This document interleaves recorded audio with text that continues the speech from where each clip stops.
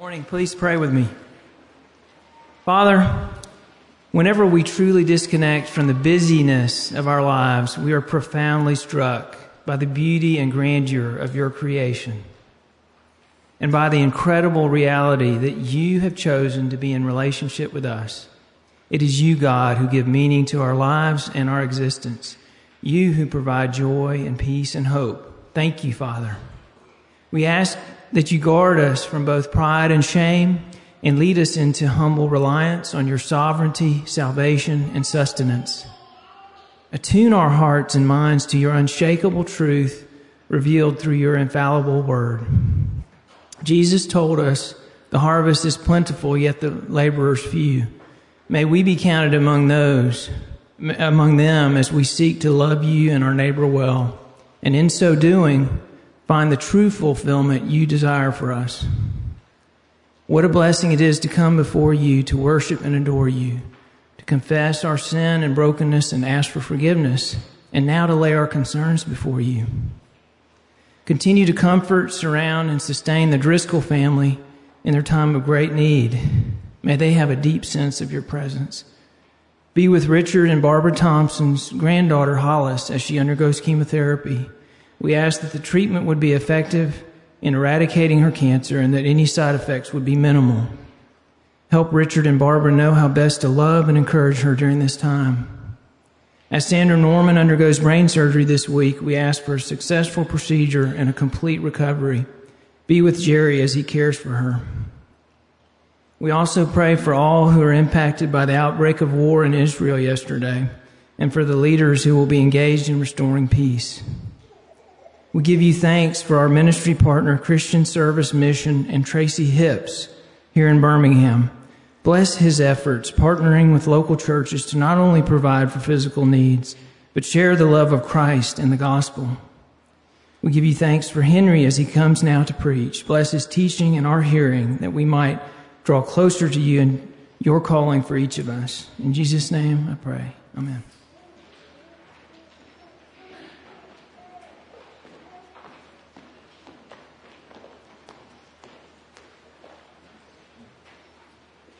Good morning.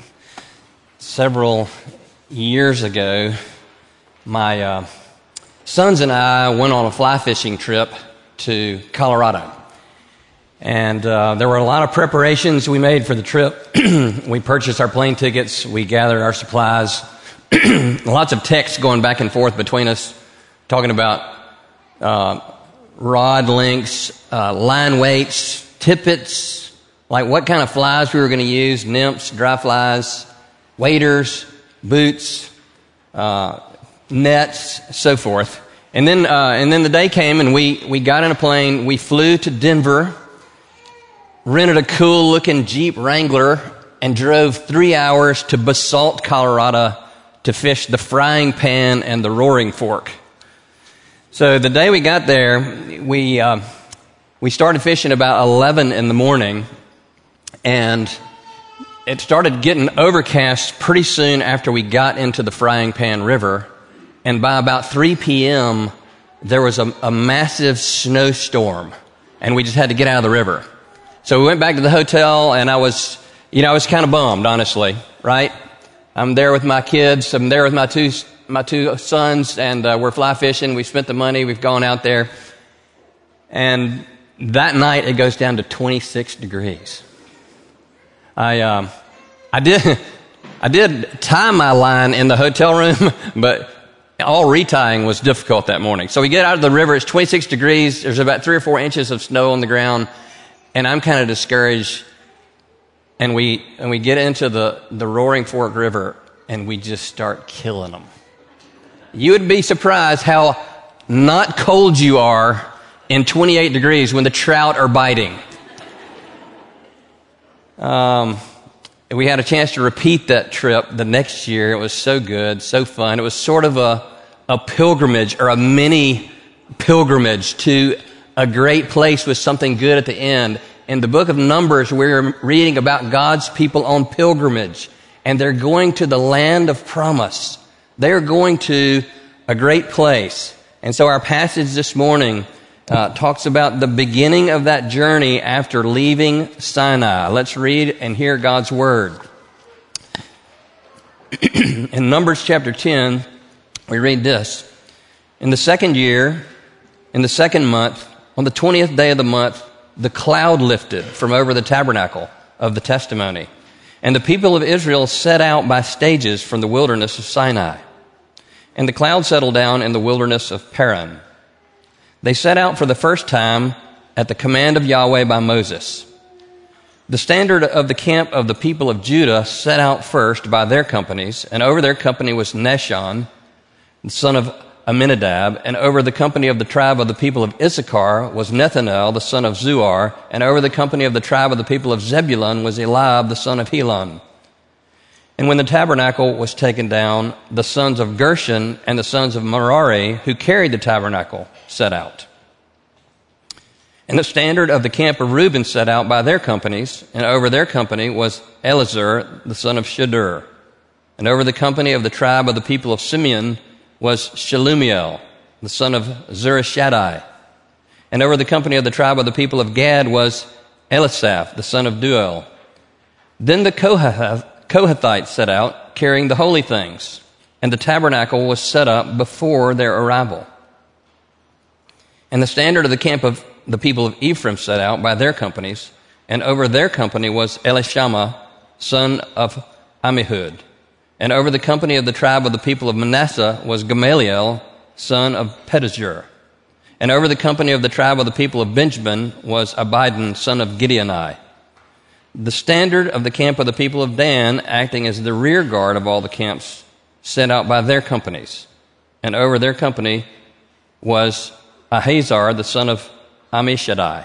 And over the company of the tribe of the people of Asher was Pagiel, son of Akran. And over the company of the tribe of the people of Naphtali was Ahira, the son of Enan. This was the order of the march of the people of Israel by their companies when they set out. And Moses said to Hobab, the son of Reuel, the Midianite, Moses' father-in-law, "We are setting out for the place which Yahweh said, 'I will give it to you.' Come with us, and we will do good to you, for Yahweh has promised good to Israel." But he said to him, "I will not go. I will depart to my own land and to my kindred." And he said, "Please do not leave us, for you know where we should camp in the wilderness, and you will serve as eyes for us. And if you do go with us, whatever good Yahweh will do to us, the same we will do to you." So they set out from the mount of Yahweh 3 days' journey. And the ark of the covenant of Yahweh went before them 3 days' journey to seek a resting place for them. And the cloud of Yahweh was over them by day, whenever they set out from the camp.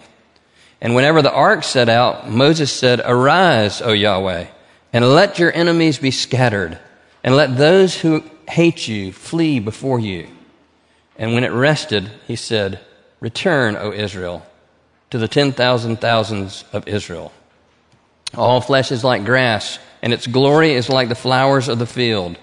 The grass withers, the flower fades, but the word of our God stands forever." Dear people of God, the Christian life is a pilgrimage. We are on this journey directed by the Lord. Like the Israelites, they were on their way to the promised land. We are on the way to the new heavens and the new earth, a renewed creation. That's what God has in store for us. And this story this morning is they're setting out. What can we learn by looking at the Israelites setting out? You know, when I went fishing with my sons, they are good fly fishermen. One lives in North Carolina, one lives in Georgia, and they really know what they're doing. So I was the one asking all the questions. I needed a lot of information, a lot of help. What can we learn by looking at just this initial setting out that will help us on our pilgrimage, on our journey? 4 things we're going to look at this morning. The Lord has a plan for our journey, and He is working out, or for our pilgrimage, and He's working out that plan in space-time history.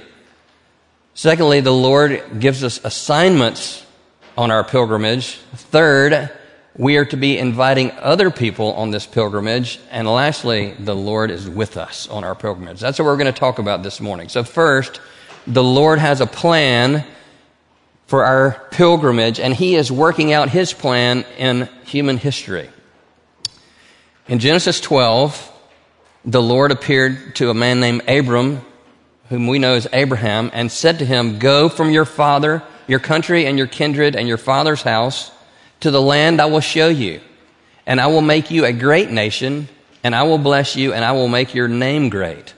All the families of the earth will be blessed through you." So God made these 4 promises to Abraham. He would give him a land. He would give him descendants. He would bless him and make his name great. And through the tribe of Abraham, or the people of Abraham, all the nations of the earth would be blessed. And really, that's what the Old Testament is about. It's about God enacting that story. He has already begun to make Abraham's descendants into this great nation.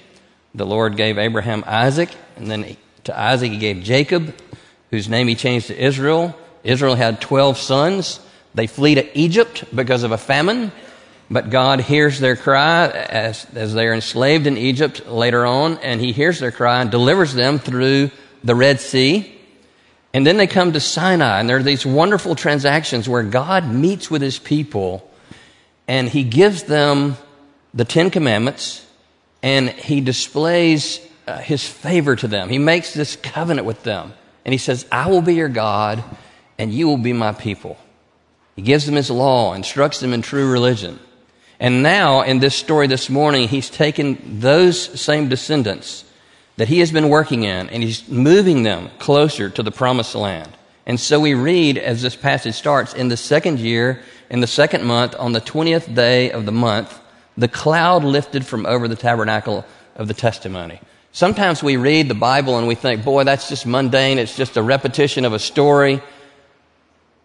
But sometimes we read it and it absolutely comes alive. This ought to thrill our hearts. In the 2nd year, in the 2nd month, on the 20th day, the Lord, the eternal God of all the universe, lifts the cloud and says, "Move, it is time." It is just so wonderful. He's directing the affairs of His people. It's such an astounding verse, really.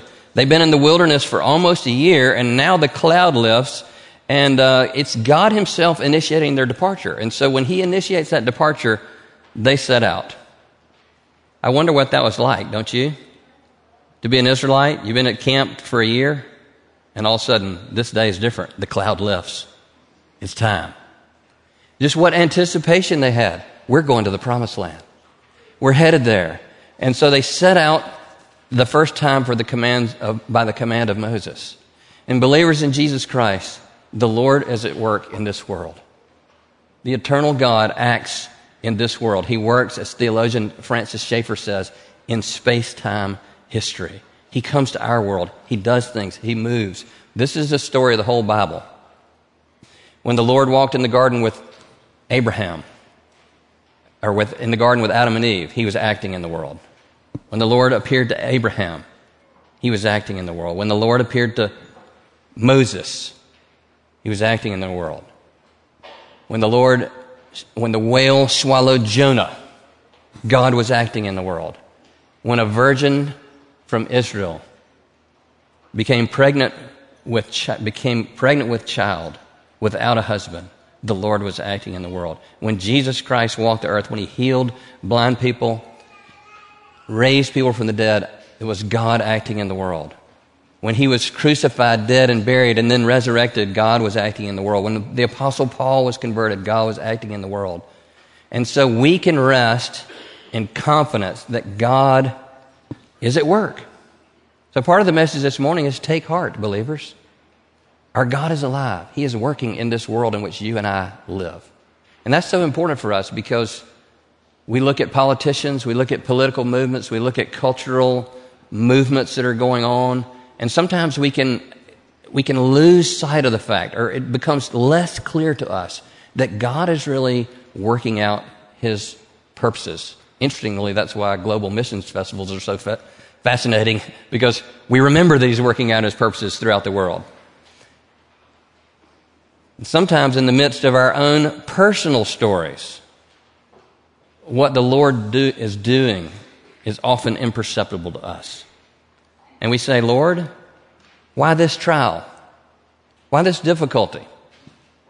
Why this burden? Why this bad disease? Why this terrible thing in my family? Why this terrible thing in my life? Several of the men in our church are reading this book, A Praying Life by Paul Miller, and we got to the chapter on unfinished stories. And he says, as believers, we got to pray through the unfinished stories in our life, and sometimes we simply don't know what God is doing. And one of those periods in the history of Israel, at least, was the exile.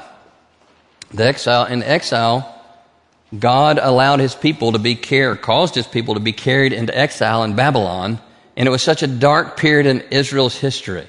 Is God still working out his plan? And listen to what Paul Miller said. This is the good that came out of the exile.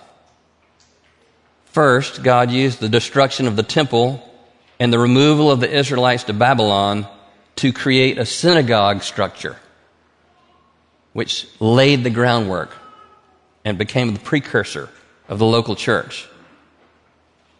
Second, the Old Testament canon was organized during this time. When they were in exile, they needed God's holy books, so they got them and they organized them all. Third, God purified Israel of mixing with other religions. They were a righteous remnant over there now. Fourth, the dispersion of the Jewish people provided a base from which Paul and others could easily spread the gospel, because God's people got spread around the world. Fifth, Israel was forever purified of outward idolatry. Never would the Jewish people worship idols. Monotheism became permanently central in Israel.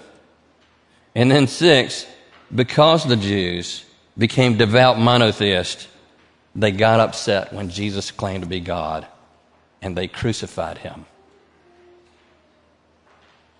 It seems so dark, and yet God is enacting his very purposes. God is at work in our world.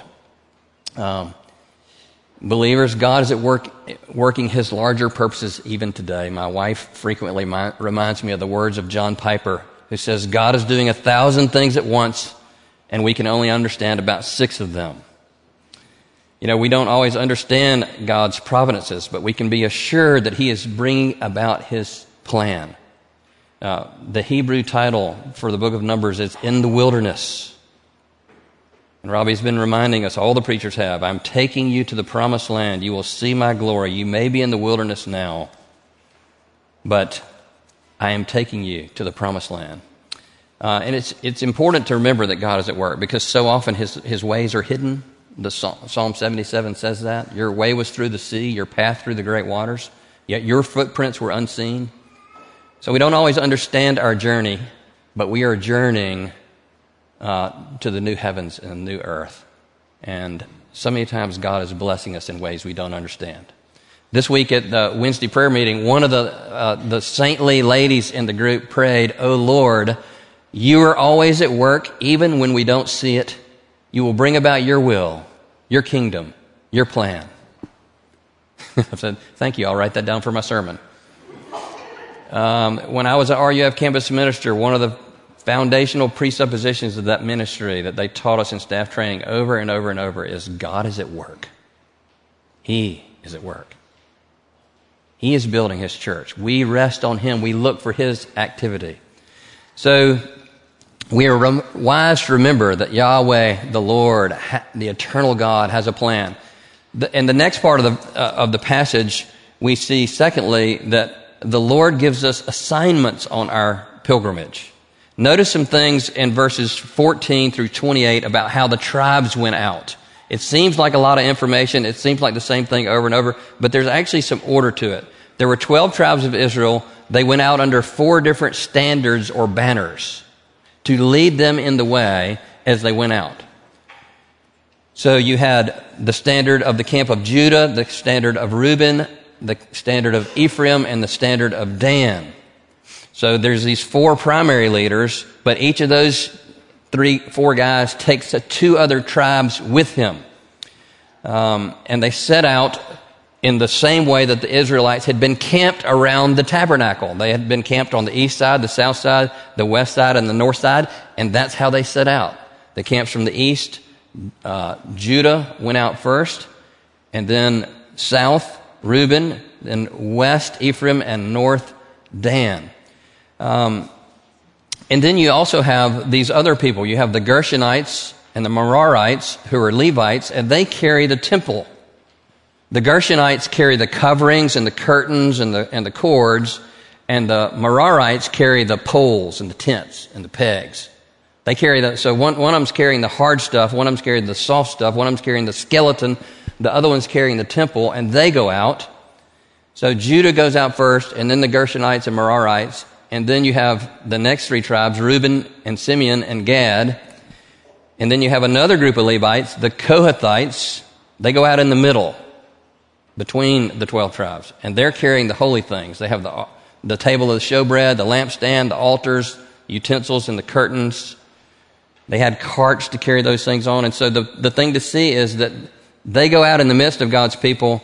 The Gershonites and the Merarites are 3 days ahead of them, and so they already have the temple set up, and all they have to do is come put the utensils and the holy things in the temple, or in the tabernacle.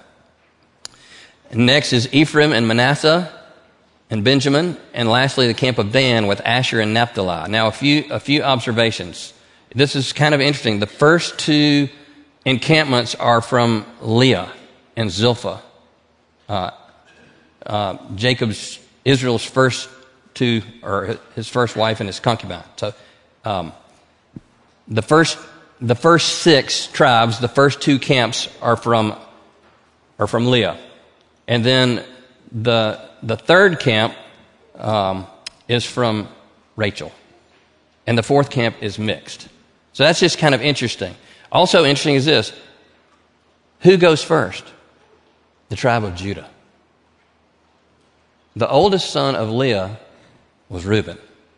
But when Abraham was dying and he prophesied he blessed all his children, he told Reuben that he would be judged for sins that he'd committed, and that Judah was the one from whom the tribes of kings would go. So this is so fascinating. The tribe of kings go first. And beloved, Jesus Christ is the Lion of the tribe of Judah. So in a small picture way, we got Jesus Christ leading the charge. Of course, he's there with the ark anyway. But that's just interesting. Also interesting is that Ephraim takes precedence over Manasseh. They were twins, born by Rachel. Manasseh was born first, Ephraim second. But God switched the order. Ephraim was going to be prevalent. And then lastly, you have Benjamin. There are 12 leaders of the individual tribes, 4 leaders of the leaders. People have their assigned places. Some people are called to carry the tabernacle. The Levites are. This one tribe is set apart for that. So the point is this: everyone has their own assignment, and no one is saying, why do we have to march like this? I don't like my place. Everybody knows where God has placed them. They set out by clans according to their father's house, according to their birth families. So this means that where they were in that march had been determined years and years before by just what family they were born into. And the principle is this: the Lord gives us assignments on our pilgrimage. God is sovereign over your life, believer. God is sovereign over your part in His plan. He is sovereign over the whole of your life. He is sovereign over the church as well. And we see this throughout the Bible. And so in the Old Testament, at one point, Moses appoints captains over thousands, and captains over hundreds, and captains over 50s, and captains over 10. And some people are just the people that are being captained over. Same with David's army. Captain of hundreds, captain of thousands, captains of hundreds, and some people are just in the army. So we all have our place in life. We all have our assignment from the Lord. God is sovereign over your life. He's sovereign over your looks. He's sovereign over your height. He is sovereign over your capacities. He's sovereign over your careers. He's a sovereign over the family you were born into. God is sovereign over your life. The New Testament tells us he's sovereign over the spiritual gifts in the church and our place in the church. Some gifts are more prominent, some are more behind the scenes, but we're all part of the body. You know, this is so important for us to accept the assignments that the Lord has given us. Because we're always, a lot of times, resisting that. We're always looking elsewhere. We want somebody else's assignment. We're also prideful. We have trouble accepting our limitations. One of my favorite stories, when my dad has a really good friend who says he went into a pants store one day and he was looking for a new pair of pants, and he said, you know, I really wear a 34 waist, but I went in, I tried on a 36, it felt so good I bought me a 38. All you thin people in the congregation don't get that one. You know, what happens when we leave our station? What happens when we're not content with God's providences? Part of maturity in the Christian life is to be content in the places that God has assigned us. And what happens when we don't do that? It can have devastating consequences. We grumble and complain. We rebel against God. We grow in discontentment. Yesterday was a beautiful day. It was sunny, college football games going on, and I was working on my sermon. And I'll just say one of the persons in my house, either myself or Betsy, grumbled and complained yesterday. And if you know her, you know it was me. We also can attack other people. We can become envious. I'm reading a book called Rising Tide by John Barry that Josh recommended, and it's about the Mississippi River flood of 1927. And there were these two guys, James Buchanan Eads and Andrew Atkinson Humphreys, and they were both arguing for their plan on the Mississippi River. And James Eads had grown up just kind of in a common family. He'd worked his way up, and by the time he got late in life, he was one of the most respected engineers. He was one of the most respected engineers in the United States. And the other guy's name was Andrew Atkinson.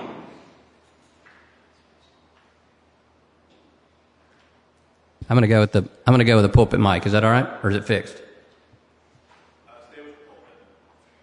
Okay, so the other guy was Andrew Atkinson Humphreys. Andrew Atkinson Humphreys had grown up in privilege. He'd gone to the finest universities, and he felt entitled in life. And so these guys had competing ideas of the best way to control the Mississippi River. And Andrew Atkinson Humphreys, he just became so competitive over it. He wanted all the glory. He couldn't stand anybody else getting credit. He mercilessly attacked his opponent. He would frequently just say ill things about people and try to destroy Eads in every way he could. He was unpleasant to be around. And he didn't even have a good relationship with his children. He got so obsessed by his own glory, his own position. You know, we have that bitterness when we can't accept our station in life. What also happens? We leave our spouse of 30 years because we want something different. And that's serious. But rather than growing in thankfulness for God's provision and being happy about what He has given us and praising the Lord for it, we do things that harm others. You know, we compare ourselves with others and we're envious. We want their stories. We want their job. We want their car. We want their families. Lord, why couldn't my situation be like theirs? But really, would you really want somebody else's story? And God has fearfully and wonderfully knit you together in your mother's womb. And He's made you just like He wants. Great illustration of being content with our station in life. Auburn years ago had a basketball player named Adrian Chiliast, and he was the sixth man on the team. He was not a starter. He would come off the bench, and he went through this period where he was scoring, 10 or 12 points a game. He was really adding a ton of value to the team, and an interviewer asked him at one point in the season, well, Doesn't it bother you not to be a starter? Doesn't it bother you to be the sixth man? And he looked at the interviewer and he said, well, if I started, who would come off the bench? What a great, humble answer. What a great answer of somebody saying, this is what God has assigned to me. Jesus says that we are fearfully and wonderfully made. Yahweh, the Lord, Father, Son, and the Holy Spirit are the ones assigning us our part in their plans. And even our Lord Jesus, what was his part in the story? What was his earthly story? He was born in a podunk town as the son of a carpenter. He had no earthly glory. And yet, he came to be the one who would give his life for us to redeem all humanity. Certainly, there was not a more glorious life than Christ. And so, brothers and sisters, serve others and live in the areas of life that God has called you. Make your story as beautiful as you can. Be happy with your career. Be happy with your spouse, your station in life. Pursue whatever God has in front of you. You know, interestingly, C.S. Lewis, the week before he died, maybe you're familiar with him, a wonderful author, he said to his brother, Warnie, he said, Warnie, I've done all I was sent in the world to do. I'm ready to go. C.S. Lewis was a person who was content with his station in life, and he had lost a wife. So may it be so with us. The Lord has a plan, and he's working out that plan in human history. The Lord gives us assignments on our pilgrimage. And then thirdly, the Lord wants us to invite others on this pilgrimage. You may not have noticed that, but in verse 29 through 32, interestingly, Moses says to Hobab, the son of Reuel, also named Jethro, the Midianite, Moses' father-in-law, we are setting out for the place of which Yahweh said, I will give it to you. Come with us, and we will do good to you. Hobab was a Midianite. He knew the land. He knew the area. Moses wanted him to come with them. And Moses sees him there and invites him to join them. And he seeks to persuade him. And I love this sentence. He says, come with us, and we will do good to you. For the Lord has promised good to Israel. And believers in Christ, we ought to be saying that same thing. Interestingly, Hobab refuses Moses. At first, it's unclear whether he goes. Some other places indicate that he may have. He refuses him at first, and Moses says, we need your eyes and ears. Some people are concerned that Moses was displaying a lack of faith because he wants a guide to go through the desert with them. But didn't he already have God? Didn't he already have the pillar of cloud and the pillar of fire? Didn't he already have God guiding him? Well, that's probably not the best way to think of that. Even though God was guiding them, Hobab would still know where there were nearby pastures, places of water, where there would be shade, where all those kind of things could be obtained. So Moses appeals to him to go. But the main point of Moses' appeal is this: come with us, and we will do good to you. For the Lord has promised good to Israel. That was what was in Moses' mind as he was heading toward the promised land. The Lord has promised good to Israel. The gospel is in the Old Testament. There's promises of God's grace, promises of God's favor, promises of his presence. And Moses was acting out of those promises and that gospel and that good news. And he sees this man and he doesn't want to leave him in the wilderness.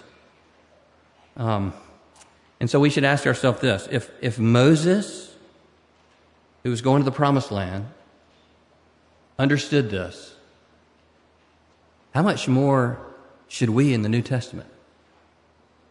How much more should we, as followers of the Lord Jesus Christ, of those who have been saved by him, who know so much more of the story? Moses was going to the promised land, which we later find out was only just a shadow of a greater reality. It's the new heavens and the new earth, God's new creation, that the whole of the Bible points to.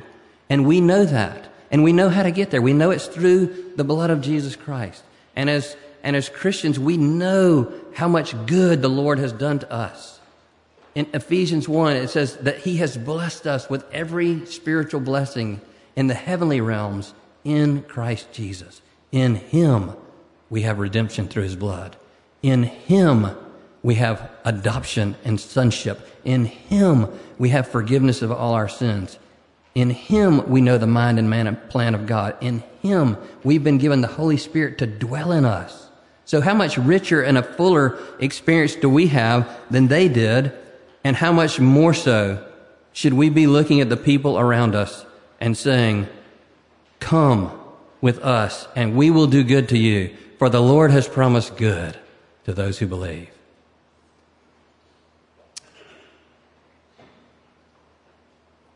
You know, we live among a people who are sinking their roots here. We live among a people that don't know the Lord, that are setting up their tents here, and they want to make their permanent dwelling place here. And they say, I will find all my good in this life. I want to put my trust here and sink my roots here. These people are like the woman at the well. They think there's life somewhere outside of Jesus. And we want to say, no, there's a better place. Come with us. You need the Lord to do good to your soul. You need forgiveness and peace. You need to know your Creator. Plus, we know that all men are in the image of God, and they're created for fellowship with him, and that ultimately they're going to stand before the judgment seat of Christ. That heaven and hell are eternal realities. And so we want to say, come with us. Leave the wilderness. Knowing what it is to fear the Lord, we persuade men. The love of Christ constrains us. We've experienced the gospel. And so we want to say it out loud to others. Come with us. You know, I didn't say this before, but my son Henry had already been to the Frying Pan and the Roaring Fork and caught a ton of fish. And that's why he called me and my other son and said, hey, y'all come. And it is we who have experienced the grace and love and the glory of the Lord Jesus Christ who need to be saying, come with us. Okay, now lastly, the last thing we see in this passage is this. The Lord is with us on our pilgrimage. And now just briefly on that. We see in this passage that as they set out, the ark of the Lord goes before them. The cloud is over the ark, and the ark, symbolizing God's very presence, goes with them as they set out. And then we have this interesting prayer. Whenever the ark sets out, Moses says, arise, O Yahweh, and let your enemies be scattered. That might seem harsh, but you know, they were going through a wilderness. They had people that didn't want them in their land. They were going to God's promised land, and they were going there because they were God's people. And Moses is saying, Lord, we need you to go with us. And the cloud of Yahweh was over them by day, whenever they went, whenever they set out from the camp. Some people think the cloud of the Lord was over the ark, but some other commentators think the cloud was over all the people as they went. I'm not sure. Robbie will straighten that out next week. So they set out, and Moses is saying these things, and he says, Lord, let your enemy be scattered. And then when the ark rests, he says, return, O Yahweh, to the 10,000s of Israel. And the point is this: as we go on this pilgrimage, we have God's guidance, we have God's protection, and we have God's very presence with us. So take heart, believer. We see these same things kind of said in the New Testament. The Lord is with us. Jesus said to us, I will never leave you or forsake you. He said, I am with you always to the end of the age. Jesus said, in this world you will have tribulation, but take heart. I have overcome the world. I have defeated Satan. I have defeated the last enemy, death. And so as we close, we just want to say that they had a shadowy Old Testament picture. How much more so us? God is taking us to the new heavens and the new earth. That was purchased for us by the Lord Jesus Christ, by Him giving His body and His blood, His very life for us.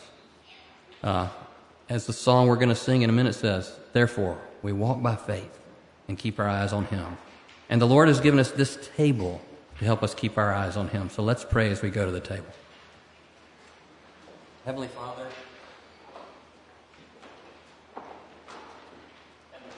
thank you for this table. Thank you for your word, Lord. You lead, guide, and direct us according to your holy will. Lord, you have a plan